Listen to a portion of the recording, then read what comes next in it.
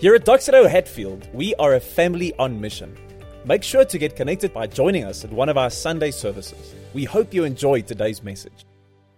Good morning, beautiful people of Hatfield. It is so good, such an honor and a privilege to be able to share in the Word with you. And really, as you well know, we're in the middle of our Rooted Hope series. And this is a series where we look at what it means to be a people rooted in hope in the midst of challenging times. Now, you guys know that we're busy preaching through 1 Peter, so you can grab your Bibles, you can get them ready. And today we're going to be looking specifically at 1 Peter chapter 2. And our topic today is really what it means to be a socially distant family on mission. So I want to just take you back a little bit, and I want you to think about what it was like when you first gave your life to Christ. This looked different for everyone. I think for some of us, it's this quick, passionate moment of just surrendering everything. And for yet others, it's this slow burn that intensifies and grows in heat. And yet for others, it's the reality that we've grown up in a Christian home and we've known God our whole life. And this relationship is just something we've always had and always had to hold on to. But really, the one commonality we have, no matter what the beginning looks like, is that once we give our hearts and our lives to Christ, we are never the same. We are forever changed.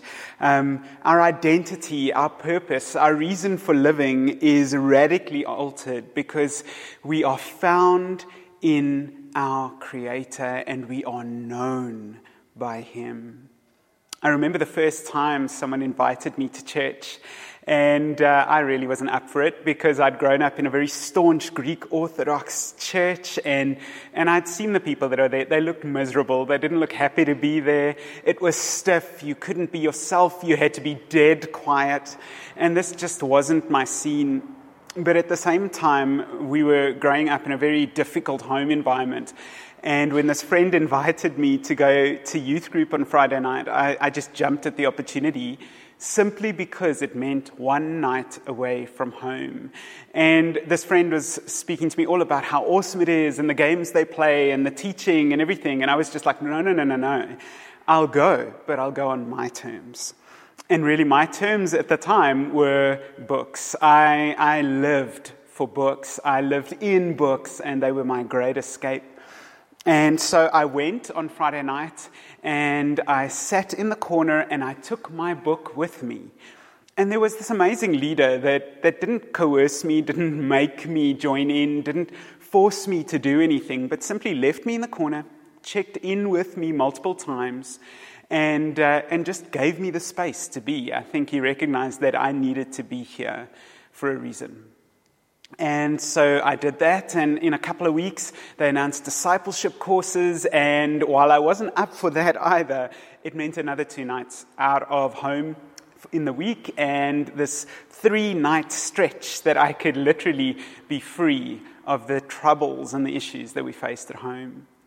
And so I decided, fine, I'm going to do this thing, but as always, I'm going to do it on my own terms. Think about it, 3 nights to read. Woo! How much fun would that be? And really, that one discipleship course changed my life. And it was simply because there was a leader there, and it was this kind, wonderful, loving lady that just came and recognized that here was a young man that was deeply broken and deeply in need of finding identity and life and truth.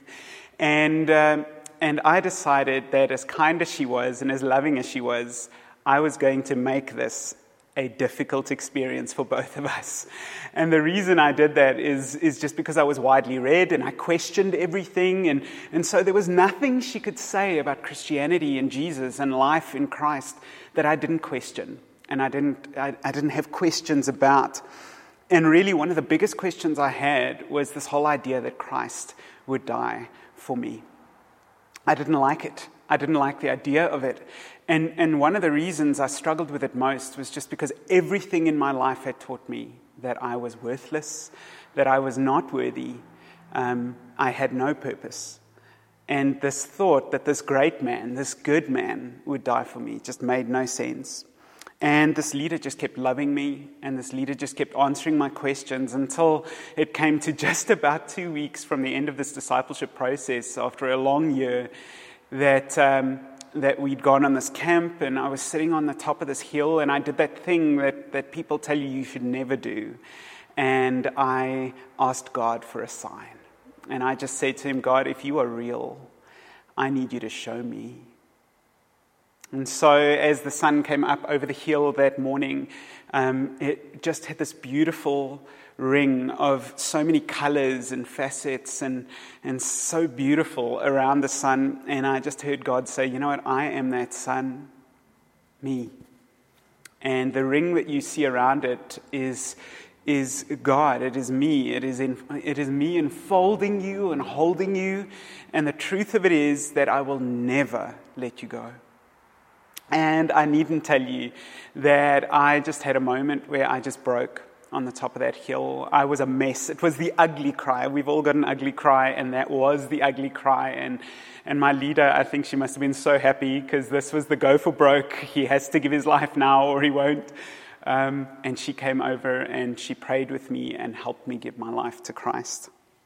Now, the reason I share this story is because from the moment that I gave my life to Christ, it was like a switch had flipped in my heart.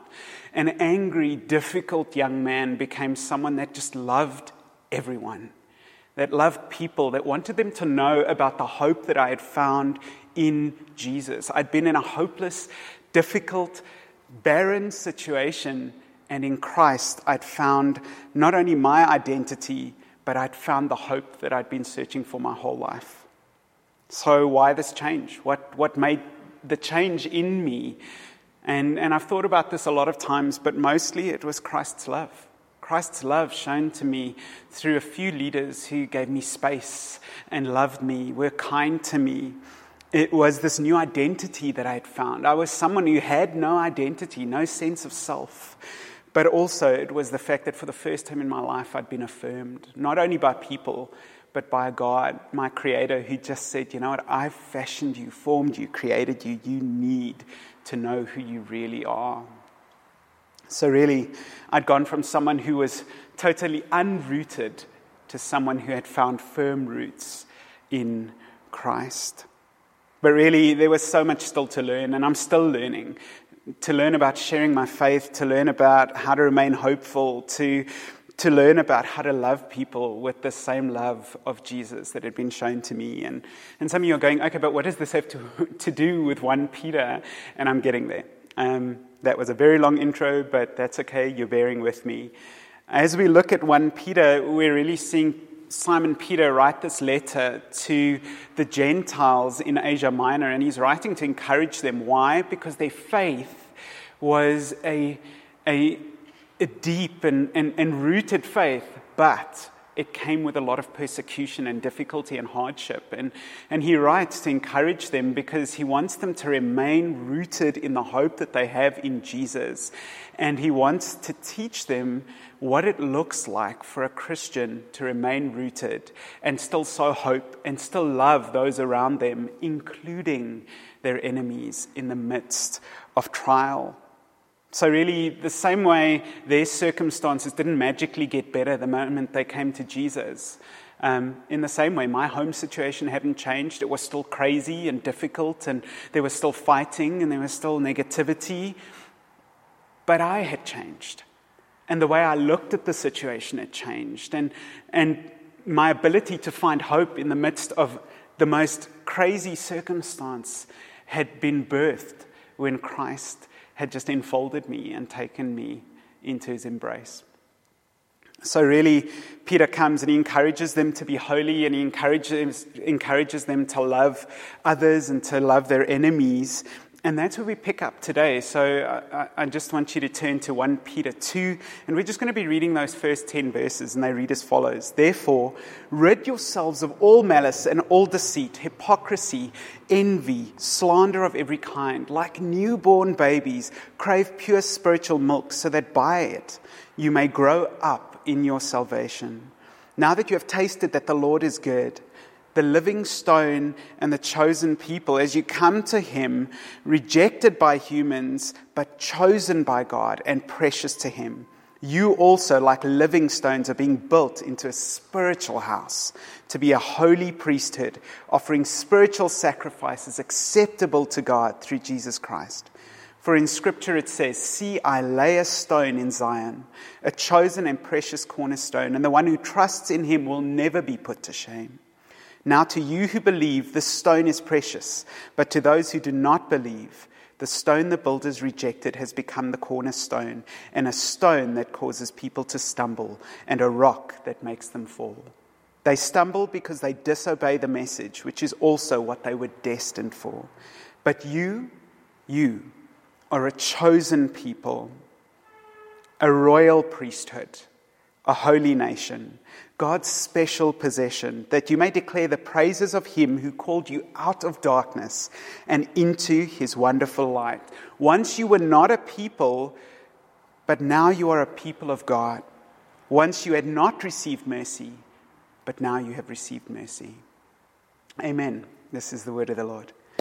Peter shares two very important concepts in this passage of Scripture. Firstly, that in Christ we have now become temples. The Greek word he uses here is oikos, which essentially means an occupied dwelling.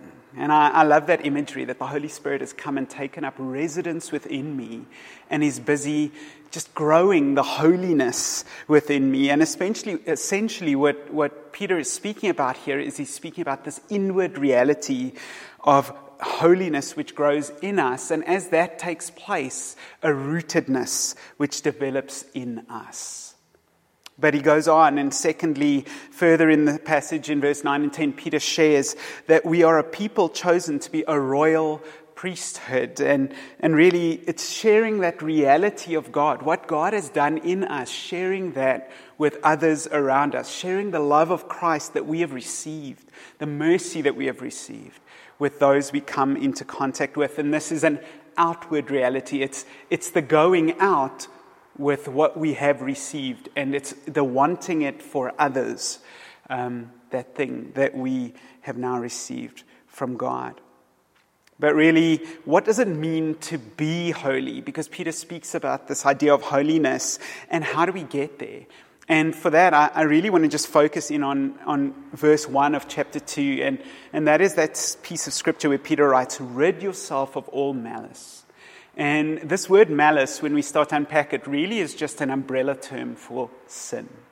Rid yourself of all of the sin that so easily entangles in your life. And really, one of my favorite comedians that just made me think of this is Michael McIntyre. And my wife and I love to watch him, and he just has all these funny bits. But he speaks about what is called a man drawer.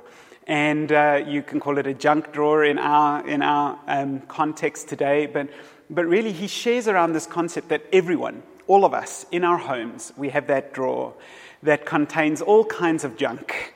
All the leftover old stuff that we no longer use, old used batteries and instruction manuals for appliances we no longer have, chargers for phones and shavers that also are in that drawer but we no longer use, and really currency that's no longer even in circulation. But we keep it, and we keep it all in this drawer. And let's be honest, we all have one of those spaces in our homes. And really, more importantly, what I want to point to today is that we all have a junk drawer in our spiritual life. We've got that space that contains all the stuff we brought in from our old life. Maybe there's that little bit of sin that we still do and we feel it's not hurting anybody. And there's that thing that we just hold on to that we shouldn't be holding on to anymore. And really, the reason he comes and he says, get rid of all of that stuff, get rid of the junk that you've kept in your life, is because he realizes that even a little bit of junk in the middle of great abundance can flavor our thinking and change our hearts and the way we treat people.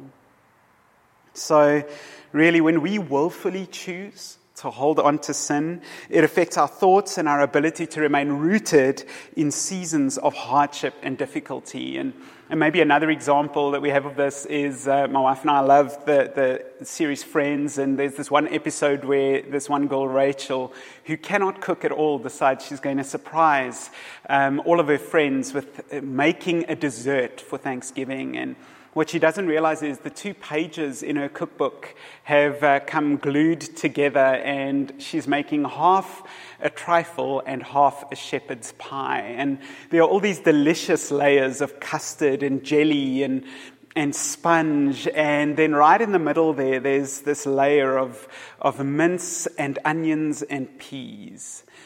And you can imagine, no matter how delicious the other layers are, that one layer flavors absolutely everything else and spoils this delicious dessert. And really the reason Peter comes and he encourages the church to get rid of all sin is because he realizes that will always flavor the way we look at the world and the way we look at our lives. So what is it? What is it for you? What's in your junk drawer? For me, I brought a lot of negative thinking into my new life in Christ. I brought a lot of the lies that I'd begun to believe about who I am, but I also brought some sin. And it was hard, but I had to come to realize that I was clinging to this thing for a reason, and I thought it was fulfilling a need that I had. And often, sin is a result of us trying to fulfill a legitimate need in a negative way. And I had to come to God and I had to just say, you know what, God, what is this thing? Why am I holding on to this thing when you should be able to fill this need and help me fulfill the need that I have in this life? So I had to come and I had to discover what is it that this sin is fulfilling, that I should be finding in Christ. But I also had to realize that I needed help. I think sometimes, especially those hidden things, the things we carry into our new life, needs accountability, and it needs friendship, and it needs us to come to the body of Christ and say, you know what, there's this thing, and it's flavoring my relationship with Christ, and I don't want it anymore. I don't want the mince and the onions and the peas. I simply want Jesus. Would you help me, and would you walk me and walk with me out of this? So really, I think that's the beautiful thing, that we can recognize that we have a junk drawer, but it doesn't have to stay with us. We can throw that junk out, and we can do it in community. The second thing that Peter alludes to in terms of holiness and growing in holiness is not only the getting rid of, because the truth is holiness is not just about what I'm running from, it's also about what I'm running towards. And he speaks in verse 2 of chapter 2, and he says, like newborn babies crave pure spiritual milk, so that by it you may grow up in your salvation, now that you have tasted that the Lord is good. And this pure spiritual milk, in some other translation, actually is translated as the pure milk of the Word. And when we go back to the original Greek word they use there to describe this milk, they use the word logikon.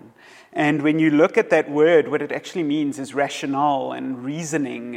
And it's really pointing to the way we think, that Peter's just saying to the church, he's saying to them, you know what, if you can get an appetite for the word, and if you can allow it to change the way you think about life and suffering and trial and the world and loving people, then you will be set up. You will be a holy nation. You will be able to be a royal priesthood that reaches into others' lives with the hope you have found in Christ. You see, there's this truth about what we consume. Eventually, what we consume will consume us and will be reproduced by us. So I think for us, we need to come to the realization that what we consume matters, what we take in matters, and it will change the way we think and the way we live. So Peter urges the believers to grow in their hunger for the word and to be a people rooted in hope. But he realizes that the only way they can be a people rooted in hope is to start with their minds, to start with the way that they think. And one of the greatest things I've found in this, and really we've always seen that as such a value in Hatfield, is this truth of Proverbs 27:17 that says, as iron sharpens iron, so one person sharpens another. As you delve into the Word, yes, there need to be those quiet times where you're just reading through and you're just absorbing what God wants to say to you, but also there needs to be times when in community we're growing in the Word together. God has used people to shape the way I think about the Word and theology and what it is God teaches us so powerfully in my life. And I would never have been able to come to some of the realizations I'd come to if I hadn't done it in community. In Hatfield, we've seen this recently in forming pods of 3 or 4 people that have journeyed together in the Word. And the feedback we get over and over again is, this is powerful stuff and it's changing my life. Peter carries on in verse 4 and 5. And he says the following, as you come to him, the living stone, rejected by humans but chosen by God and precious to him, you also, like living stones, are being built into a spiritual house to be a holy priesthood, offering spiritual sacrifices acceptable to God through Jesus Christ. So as we throw off all of this sin and as we grow in holiness, what we become are a priesthood, God's representatives and ambassadors to the people that we come into contact with on a daily basis. And what do representatives and ambassadors do? They fulfill the role of priests in the temple, and that is, number 1, to worship God with our lives. Number 2, to reveal his truth to those around us. And number 3, to be an example in the way we love people. To be an example in the way we love people. I don't know about you, but I think it's incredible that I've become a temple for God to dwell in, that he's choosing to make his home in me and to grow me in holiness as he does just that. Now, the interesting thing is, as we grow in holiness, those two things feed into each other. We grow in holiness, we grow in a relationship with God and in his heart, and in the same way, our heart becomes a heart which has a desire to bless and love people.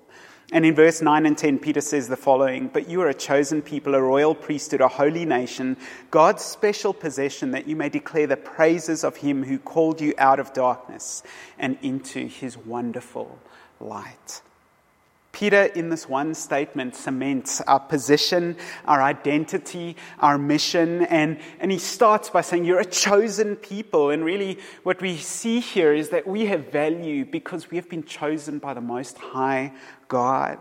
And he goes on to say, not only are you a chosen people, but you are a royal priesthood, responsible for serving God and responsible for making him known in the world. But more than that, he continues and he says, you are a holy nation, responsible for modeling what it looks like to grow in holiness, yes, but to live that out in the way we love others. So really, in this time of suffering and trial and in the midst of COVID-19, I pray that what we would realize is that we should be declaring the praises of who our God is and the reality of living in hope in him more than ever before. Because the truth is, COVID-19 has not changed who our God is. It didn't catch him by surprise. He wasn't shocked by it. And it doesn't change his character at all. He is still good. He is still faithful. He is still true.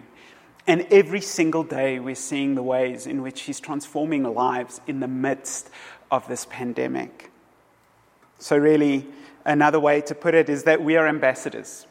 And we all know that what ambassadors do is that they represent some other place that is not here. And maybe the most important thing to realize is that as we go out and we take this pervasive thinking of loving the way God loves and of being holy and of throwing off sin and of just loving our enemies, as we bring this upside down thinking, there will be resistance.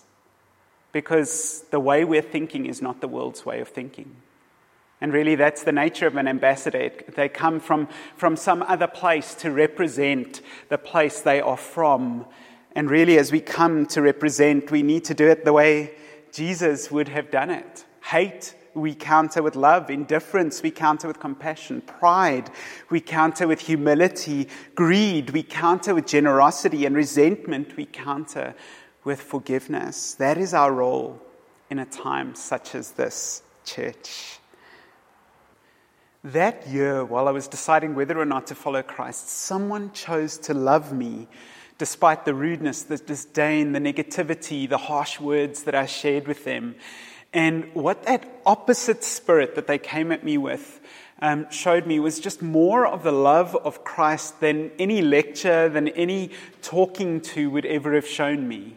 It was amazing how they'd chosen to embrace this idea of just the heart of Jesus, that when someone wrongs us, when someone comes against us, when someone seems unlovable, I can return love instead of whatever it is the world might return to that person. Now, I can already hear a whole bunch of you saying, okay, great.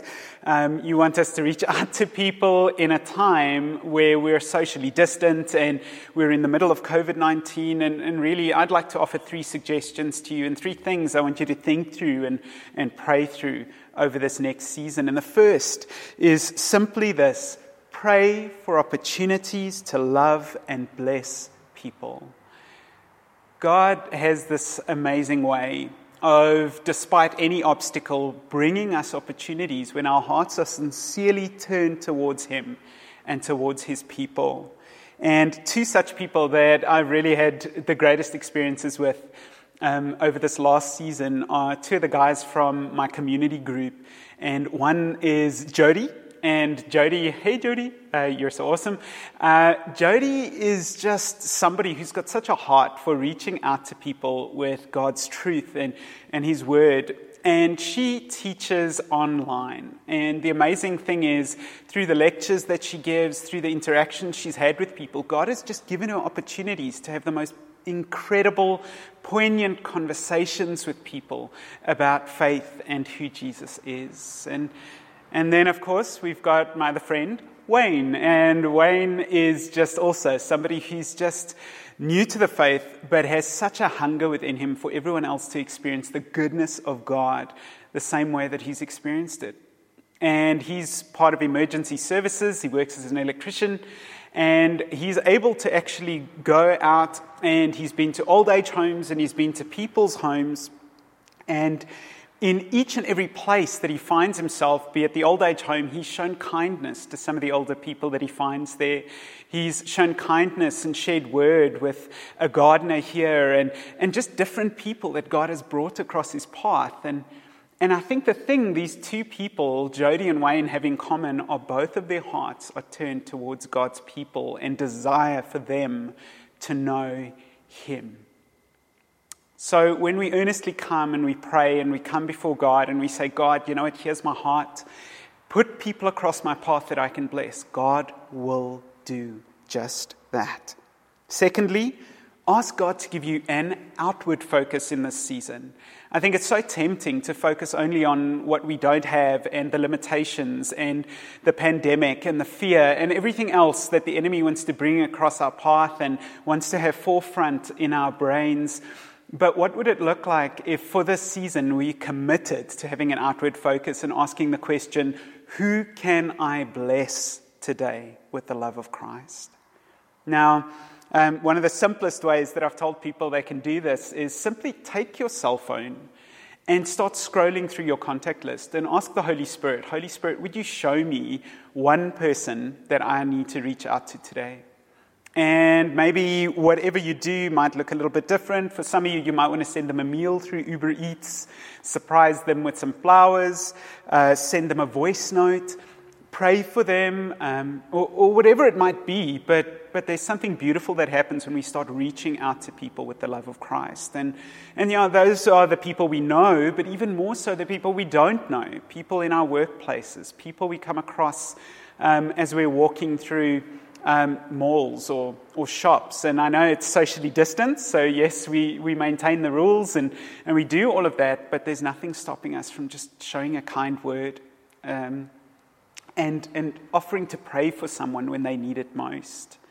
We were in the middle of a meeting this past week, and we had a breakout room, and we'd broken into a group of 4, and we were just challenged to answer a question. But it was so clear that one of the people in the room were just not okay.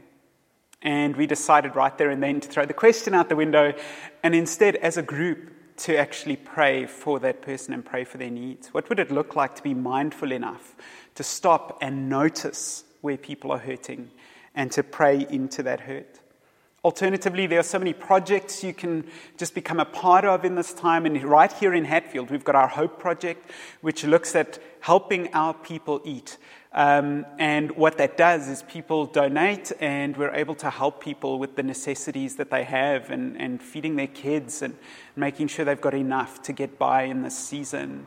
The other project we're looking at the moment is ROCK, ROCC, Reach Out City Changes, and there we're creating bags with bare necessities that people have at the moment, something like a pair of pants, a shirt, some toiletries, a pair of shoes, and giving what we can to people that are in need and putting together a bag like that and dropping it off and then able to distribute it to people that have needs. So maybe you want to put something like that together. But really, there are so many ways that we can be a blessing at this time. And what I want to say to you is that if you are under the misconception that church is locked down in this season, that is exactly what it is, a misconception. Church, now is our time to shine. Now is our time to truly reach out and be Jesus to people. And the third thing I want to encourage you to do in this season is use your voice and your influence wisely. Use your voice and your influence wisely. God has given you influence in certain places in your life. And I just pray that when you choose to use your voice, that you will not lend your voice to negativity and fear and all of these factors that really are not helpful. There are enough voices out there that are spreading that kind of news at the moment. But what would it look like to lend your voice to focus on the things that God are doing, or God is doing, not only in your life, but in the lives of those around you? This means choosing not only what to say, but what not to say. And for me, always there's this acronym THINK, that helps me to decide what is worth sharing. And really it's T, truthful. Is this truthful? H, is it helpful? I, is it inspiring? N, is it necessary? And K, is it kind? So think about what you choose to share. And really there are better things to lend your voice to in this season than negativity and fear. Especially in the COVID season, let's speak truth over unemployment, over illness, over loss, over our city, over our families, over our workplaces, over our futures, and over our country. So in closing, those are the three things I'm leaving you with, friends. Number one, would you take time to sit with Jesus this week and start to unpack that junk drawer that maybe still has some stuff in it that shouldn't be part of who you are? And would you consider who you can invite along on the journey? Number two, would you consider how you can pursue holiness in this season so that you can remain rooted in hope, and also who you can take along on the journey? Maybe it's your community group, a pod that you want to be a part of, but think about that. And then thirdly, would you ask God to reveal who you can love extravagantly this week, who you can love with His love? So that's the three things I would leave with you. I hope you have a great week, and let's just take some time to pray together. Lord, we just thank you that you are good. We thank you that you are active. We thank you that you are working and that you are growing us in holiness. And we just pray for this season, God, that we would be, yes, a socially distant church perhaps, but that we would not be distant from you or from your people. And I pray, God, that you will give us opportunities to reach out, whether it is virtually or physically, and to reach out to people and to be your hands and feet in a season when people need your love, need your grace, need your truth in their lives more than ever. Thank you, God, that you want to use us to do this.